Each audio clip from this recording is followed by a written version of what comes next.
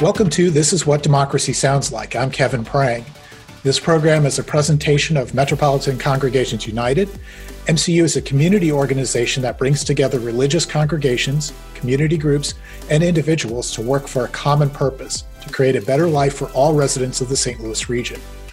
We work at the intersection of race, economy, political power, gender, and the structures of oppression at work within us individually, within our organization, and within the community. We are working towards building people's control of the government, building community control of the economy, expanding the public sphere, and creating structural racial equity. Today, my guests are Barbara Johnson from the MCU Board of Directors and Education Task Force, and Carolyn Randazzo, also of the MCU Education Task Force. Today, we'll be talking about the latest actions of the task force and going back to school and breaking the school-to-prison pipeline during the COVID-19 pandemic. So welcome and thank you for joining us. Thank you, Kevin. Yeah. Glad to be here. Glad to be here. Good. Well, it's been a busy summer for everybody concerned about kids and schools. So let's get started with the list of demands that MCU's Education Task Force has developed specifically for the 2020-2021 school year. How did these develop and what are they? Okay, well, our Education Task Force demands came about because we had heard in different conversations with parents and community members their concerns about school opening virtually or hybrid, as they call it, partially virtually and partially at home. And there were some things that really stood out that also involved equity or inequity, depending on how the school year goes. So we decided we needed to make some demands of the community and of school districts and administrations and anyone involved with our kids. And so we felt like it was such a pivotal point in their lives. And there were so many questions and so many, uncertainties about it. And so we, of course, are always working to ensure academic and social success for all of our students.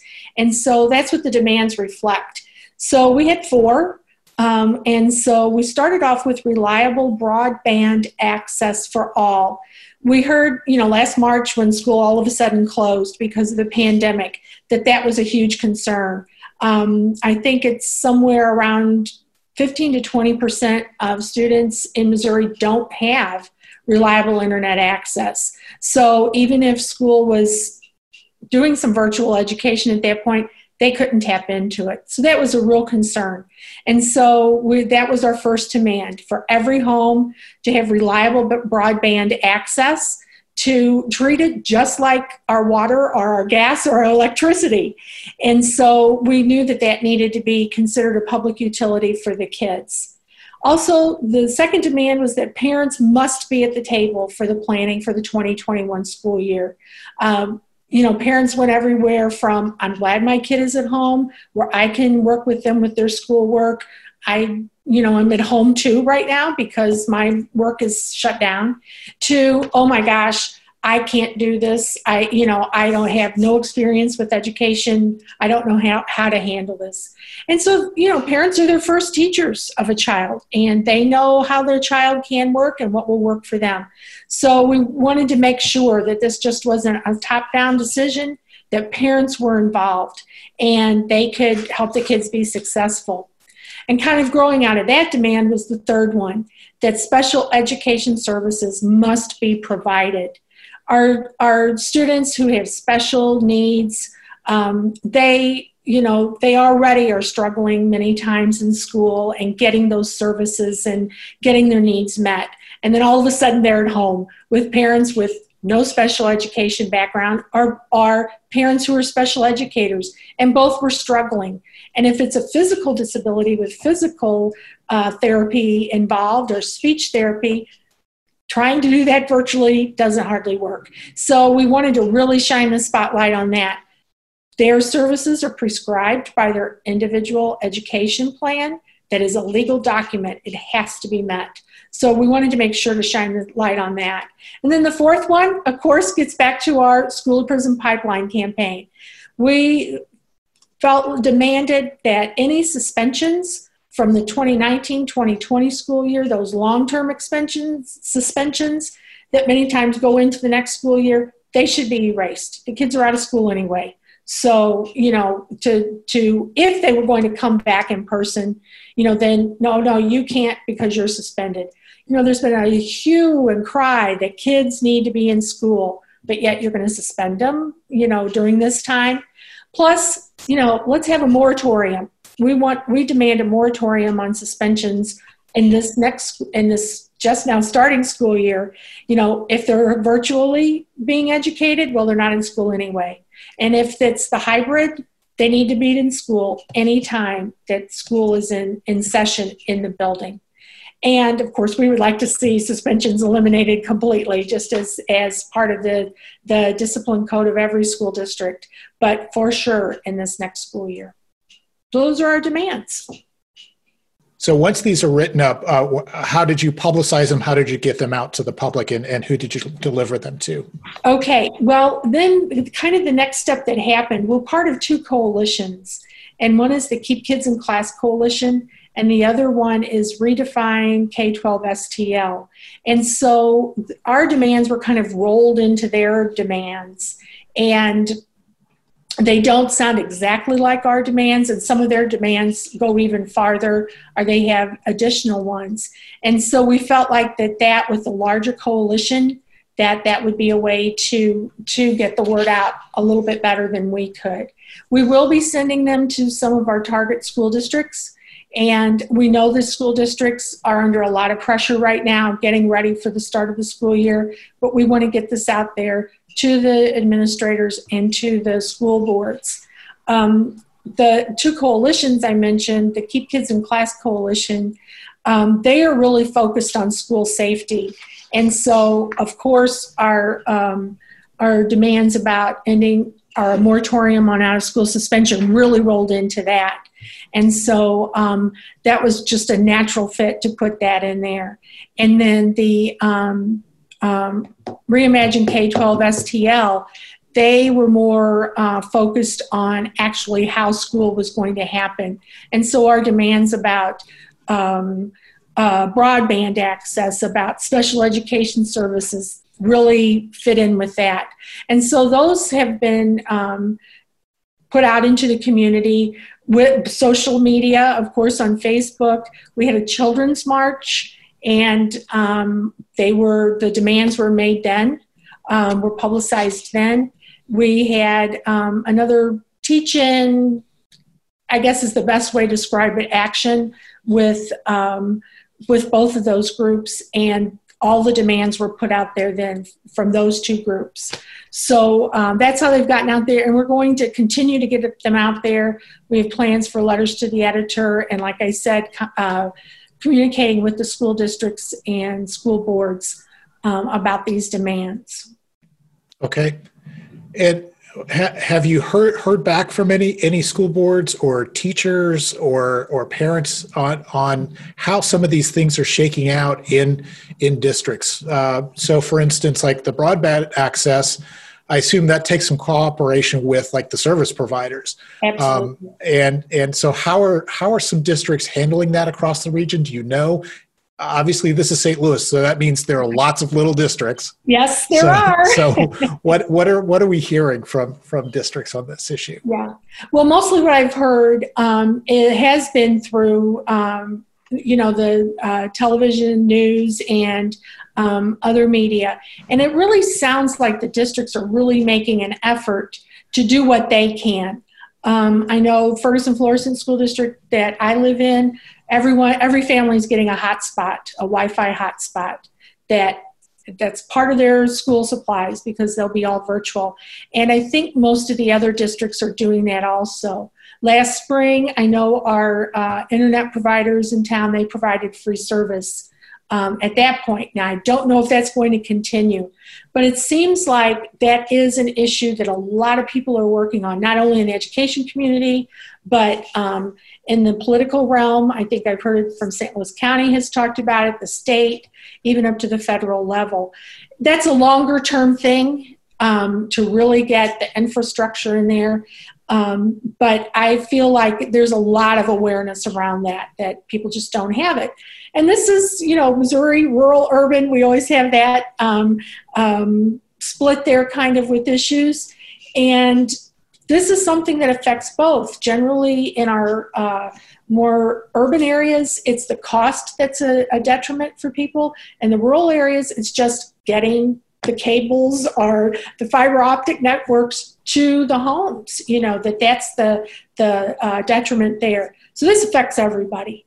So, but I think there's been some movement on that, and certainly a lot of awareness that schools know not all of our kids have access, and they're working on that. Public libraries are also providing hotspots to be checked out. So there's a lot of resources for that. But we have to keep at it. A hotspot is a good thing, but that needs to be strengthened. And again, it needs to be considered a utility, like our gas or our electric. So, and when it comes to parents' involvement, this was the second point on the demands. Yes. Obviously, I think one of the biggest challenges throughout the country is that the kids being in school impacts parents being at work and vice versa. So what kind of things are we hearing from parents? Are they able to get their concerns met by school districts, or are they having trouble sort of being part of this conversation? Barbara, have you heard anything on that? No, I have not, other than it, like you were saying earlier about the news media. I've seen a lot on the news media about parents being interviewed and in this situation. So there are a lot of parents that don't have the resources they need in order to support them going to work and their child at home. So I've heard a lot of that aspect of it. And then, of course, on the flip side, where there are parents who are a lot more financially able to have pods, where it's 3-4 kids, and they hire, teachers to do that for them. So other than that, I have not heard a lot personally on that issue. But it is a big, it's a lot of confusion out there, and not a lot of generalized or centralized support, I think, from the school districts. Parents are kind of on their own to a certain extent. If you don't choose to go back to school according to their guidelines, then you're kind of on your own to do the rest of the research. I, know that, and again, I talk about the school district I live in, but I know that they did have a lot of parent groups come in, different focus groups and all of that. They did a lot of it. Well, I guess they didn't have them come in, but probably the way we're meeting on Zoom, and surveys and just many things to get the feel of what the community wanted. And just anecdotally, people I've talked to, they're like, I'm just afraid to send my kids back to school right now. That we're going to make it work somehow. Either from the fact that they're working from home too, or they have, relatives who can be with the children during the day while they're at work and so on. But I know that the parents were surveyed, were asked for information any way that they could get it, either through a virtual meeting or emails, what they wanted. And so I think there can always be more parent input in my mind. You can't give too many opportunities to parents to voice their opinions about it, and to feel comfortable, calling up their school board member or whoever they know in administration saying, this isn't working, what can we do? Mm-hmm. So that, is always something that needs more attention to it, for sure, including about the special education services. The parents not only have to deal with their local school district, but then with the special school district also. And so they've got that extra step that they need to take. I haven't heard as much about what special school district is doing. I know last spring there were a lot of very frustrated parents that weren't hearing much of anything from special school district. So I hope that they've had the time to up their involvement, and I mean special school district, to get their parents, ready for this, and to somehow figure out a way to get the special services to the kids if it does require some in-person work with them. And then as far as our suspensions, I mean, that's been ongoing for quite a few years that we've worked on that. I hate to say this, but anyway, it does kind of take a step back at this time since most of the kids aren't in school. So my hope is that we'll really be able to make some ground on that for when they do come back. And like I said earlier, we're all concerned about the kids not being in school. So why do we want to use that as a way to, as consequences for their behavior or a way to change behavior? So maybe that'll become more apparent now. Right. So I guess there were two things that I didn't realize that there may still be suspensions on the books from March, I guess. Yes. That could carry over. So we're not even talking the end of the school year. We're talking the middle of the spring semester that could carry over. Those are hanging over kids' heads. And do you know if suspensions included not being able to participate virtually, or that's a question I have. I don't know. I'm not for sure. I would hope not, because I did hear that from some teacher friends of like, the kids aren't logging in. But I do think they have more in place now. Like people said last spring and March, that was crisis education. This was just, we've got to get enough together so the kids have something to do to kind of keep them going. And I think they've had the time to develop programs and how they're going to deliver this to kids since then. So, I don't have to deal with that. My kids are grown, but I try to remain sympathetic to it, what would need to be done. But I feel like our schools have had some time to really put some good plans together and get it out there for the kids. So we'll find out in the next few weeks. They're all going to be starting. So we'll see what happens with that. Mm-hmm. Okay, let's turn to one of the new things that the Education Task Force has been working on, and that's the resource for families and teachers. So how did that come about, and what is it? And it seems like it's kind of perfect timing. This is one more thing that parents can use at home, huh? Right. It is. And that was our goal. Last spring, one of our organizers said, what can we do? And I think everybody was in that position at that time, because the work that MCU does is personal. It's, relationships with people, and all of a sudden we can't make those meetings to meet up with people and have a one-on-one conversation with them. So how can we keep this going, And so one of our organizers, Dr. Deidre Wise-Baker, said, could we put something together, some activities, something like that, And so being a retired teacher, and several of our Education Task Force members are retired teachers also, it's like, oh yeah, we can do this. And so we put together, it's not very long because we knew parents had enough on their plate already. And so it's not very long. I think we ended up with about 5 lessons, and they're pretty open-ended, and most of them can apply to all age levels. So in one of them, they can write some poetry, but it's still to give a little information and get the kids thinking about their rights is one of them. What is fair, what is just, and just to kind of get their feet wet and hopefully start some conversation in the family about, fairness and equity, even if they don't use that word equity, although it's everywhere, and just to kind of think about those things and, do a little art project, make a poster, whatever, maybe write some poetry. And then Barbara was instrumental in getting some more resources together. So you want to talk about that, Barbara? Well, yeah, I've been in early childhood. That was one of my many jobs, and I did it for over 24 years. So we were always housed in an early childhood building. So I was with the Parents as Teachers program. And so we did home visits, and we always had to have lots of resources and information to give to parents, because I even had parents who were homeschooling. So, homeschooling has been around for, many, many years. So there's always kind of been something out there for parents to do. But for us, since the organization wanted to put something out there to help kids, help parents and kids, and especially in the area in which we are involved in, which is justice issues and tolerance issues and things like that. So I did come up with several websites that I did pass on. One of them was called tolerance.org, and it was to educate children and youth to be active participants in a diverse democracy. And it was geared to all ages, and there was lots of information out there. I actually went on that website to see what it was like. So it was very parent friendly, very user friendly.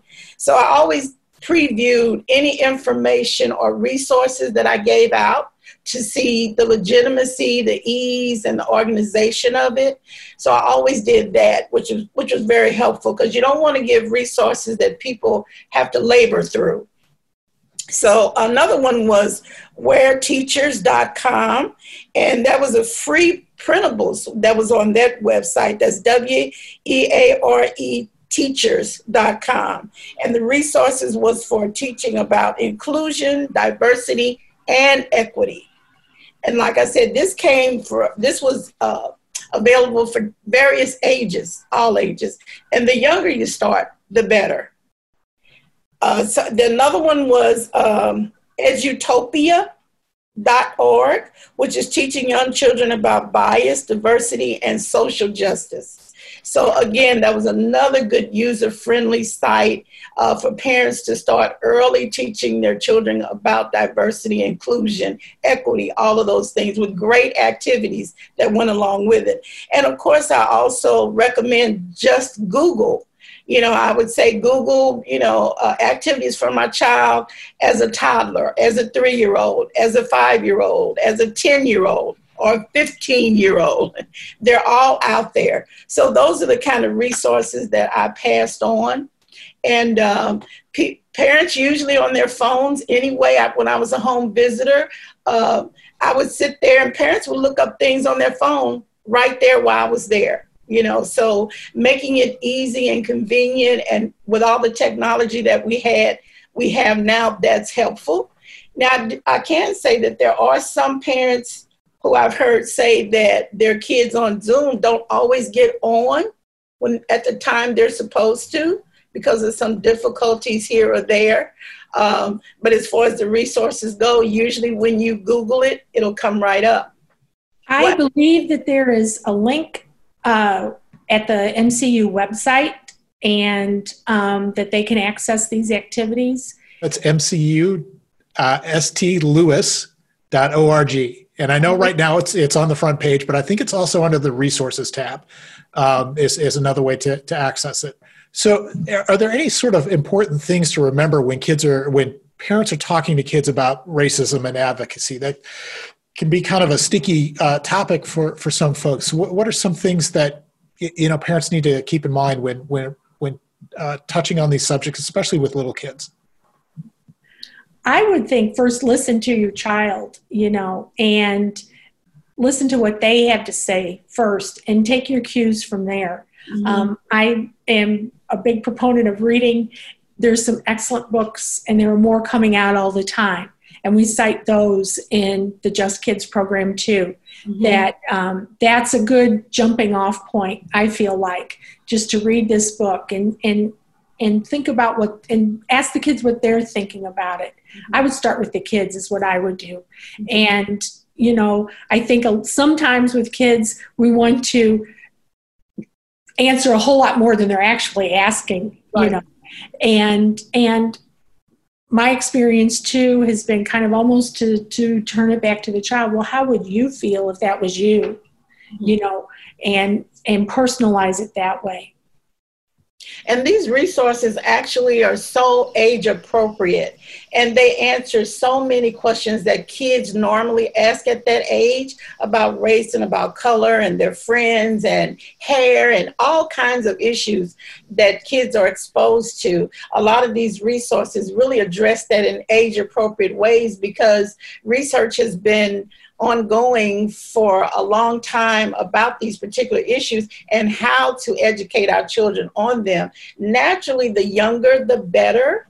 but wherever you get in, whatever age it is, there's lots of support out there for the parent. And like Carolyn said, books, because they're all there. They're in the libraries. We pay for library service, and it's one of the greatest resources we have, because librarians are so intelligent. They can gear you to whatever resource it is you need. They even have activity boxes that are age appropriate, that address some of these issues as well. So I don't think we utilize libraries as much as we need to with our kids. That was one thing with me being in the Parents as Teachers program that we focused on a lot, is using that particular resource to teach those and support the parent.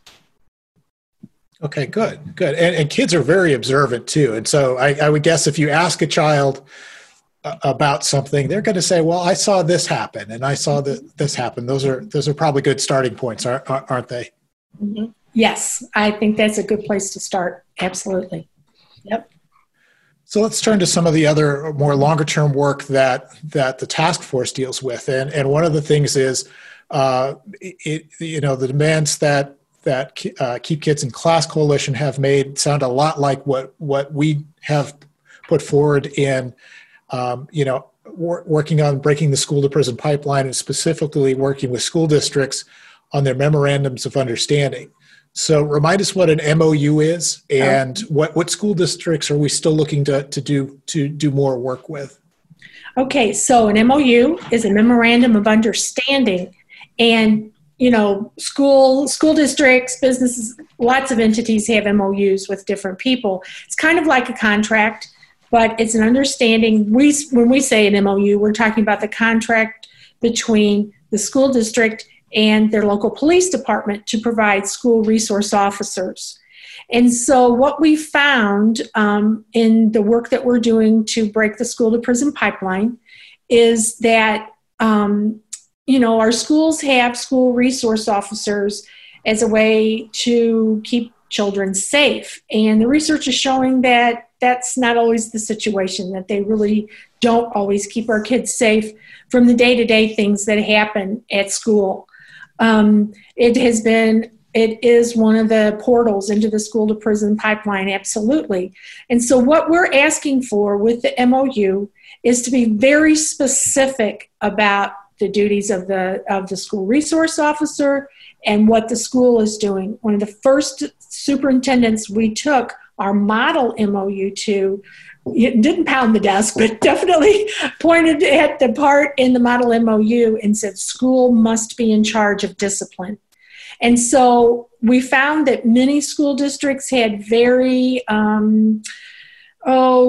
I don't want to say vague, but not very specific at any rate, MOUs with their school resource officers, that it left it wide open for what they could and couldn't do.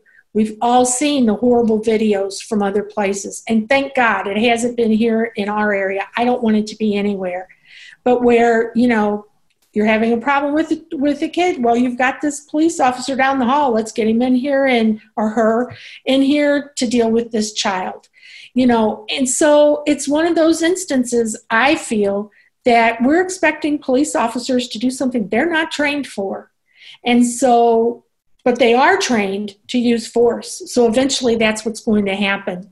So we feel like, and we use resources from the Department of Justice, from the National Juvenile Justice Network, who else? Several different entities, to come up with this model MOU that is very specific about what schools' responsibility in these situations that unfortunately our kids do get into at school, and then when is it time to call in the school resource officer. Also, we want school resource officers to be trained in child development. We've been talking about kids of different ages today, and we know that an 8-year-old is going to react differently than a 15-year-old is. But probably both reactions are normal for that age. But whereas if you're used to dealing with people outside of school and, how they react, you might think, oh, well, this is being violent. This is not the right behavior. They're a threat or whatever. And so we want these SROs, if they're going to be in our schools, we want them to know, oh, well, this is how kids act sometimes. And it's not that they're going to escalate into anything more than that. But, we've all seen a kid throw a tantrum before. It's pretty intense at the moment, but, it's pretty typical, though, of very young children. So we wanted specifics, the duties of the SRO, and make it very clear, very specific. We wanted also due process rights in there. We also want, I'm trying to think what else we had, training. We wanted, of course, the specificity about who does what, and just to make it very, very clear. So we've had a couple of school districts in the St. Louis area, pretty much, maybe if they didn't take our exact model MOU, they had the elements to it that we felt would be best for children. And so those districts have been Webster Groves, the City of St. Charles School District, and then St. Louis Public Schools. They don't have exactly our model, but they have the things that we're looking for in an MOU. And so it's, it's a little more complicated work than just working with the school district, because you've also got the police department. And they're getting a lot of information. There's a lot of people that think there needs to be an armed officer in every school. But there's a lot of data and research that shows that does not make a child feel safer at school.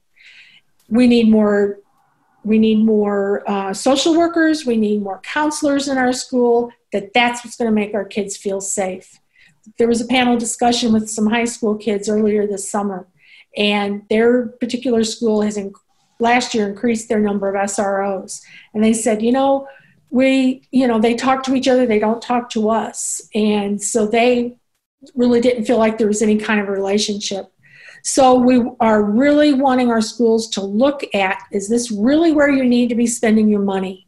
Also, if we want to get down to that very definite thing, do you want to spend, $500,000 on SROs or $750,000 on SROs for a school year? Is that helping the kids? Really? Is it helping them? Or would that money, we feel, would be better spent with counselors and social workers to help our kids when they have difficulties? So that's an ongoing thing with the MOUs and the school resource officers. It's really going to take a mind shift for some people, because since the days of 3 strikes you're out and zero tolerance, this has been the solution. You need an SRO in every school building. And now we're saying, no, that's not what the research is showing. Not to put down our SROs. There are some that have done an excellent job. They are building relationships with kids and mentoring them and so on. But unfortunately, that's not always the situation. And so we need to do what's best for our kids. And a lot of times it's setting that guidance ahead of time so that once an incident occurs, that officer is trained and they know the parameters, and it's not relying on like you said, the if you will, the policing and the street training, which is another issue that they then bring into the school. So part of it is getting everybody to think about these things ahead of time, set the parameters so everybody knows where their responsibility is. That's right. And we can then tell when someone steps outside of their responsibility. Right. And making sure everybody at school knows, just because a child is getting on your last nerve doesn't mean you call in a police officer. Right. And we know that can happen. That's reality. We also know that, unfortunately, kids do come to school and do some pretty serious things. And, then you do have to get law enforcement involved. But as an everyday thing, not so much. Right. So the one other thing that the Education Task Force is in sort of overseeing and working on is school board elections. And we had a little bit of work on that this past, June. It should have been April, but it got bumped back because of the COVID response. So what types of things were we working on this past June? Well, yeah, it did get to be a really interesting municipal election season since it got moved, as you said. And so mostly what we did, more of an information kind of thing, because we do not support candidates. We support issues. But we did put some information out there just through social media at that point of, this is where you can go to find out about your school board candidates. There's always the voter's guide that the League of Women Voters puts out, which is excellent. And but you can sometimes find more information on the school's website and so on. And if we knew of any candidates who were having a forum, we tried to get that information out to people also, because some of them did have forums online right before the election. So everybody was kind of scrambling with the shutdown and everything, but we got that information out there. People really need to get involved and get educated about their school board elections. It's really easy with those municipal elections just to not worry about it too much, and all of that. But, the municipal elections are the things that affect us every day. And even if you have grown kids or don't have children, never had children or whatever, that election, that school board election is important. As they tell us, that's what people look at when they're buying a house in a neighborhood. How are the schools? And so we need to be aware of those. And who are these people making these decisions about our community, about our children, and getting involved with those elections, and maybe even deciding to run for a school board position. You don't have to be a teacher or administrator to do that. In fact, anyway, but they're very important. So we wanted to just get information out there and raise awareness about it and make sure that people were clued into that and to vote. And of course, we want people to vote in every election. And as we say in MCU, one of the areas of power that we have in our advocacy is people power. And people power in a democracy translates to votes, getting out the vote. And so when parents show up and express their interest at the ballot box as well as at school board meetings, that's power demonstrated towards the school board, and they know who's paying attention and who they need to respond to then. Absolutely. MCU is always inviting people into our discussions, into action and activity.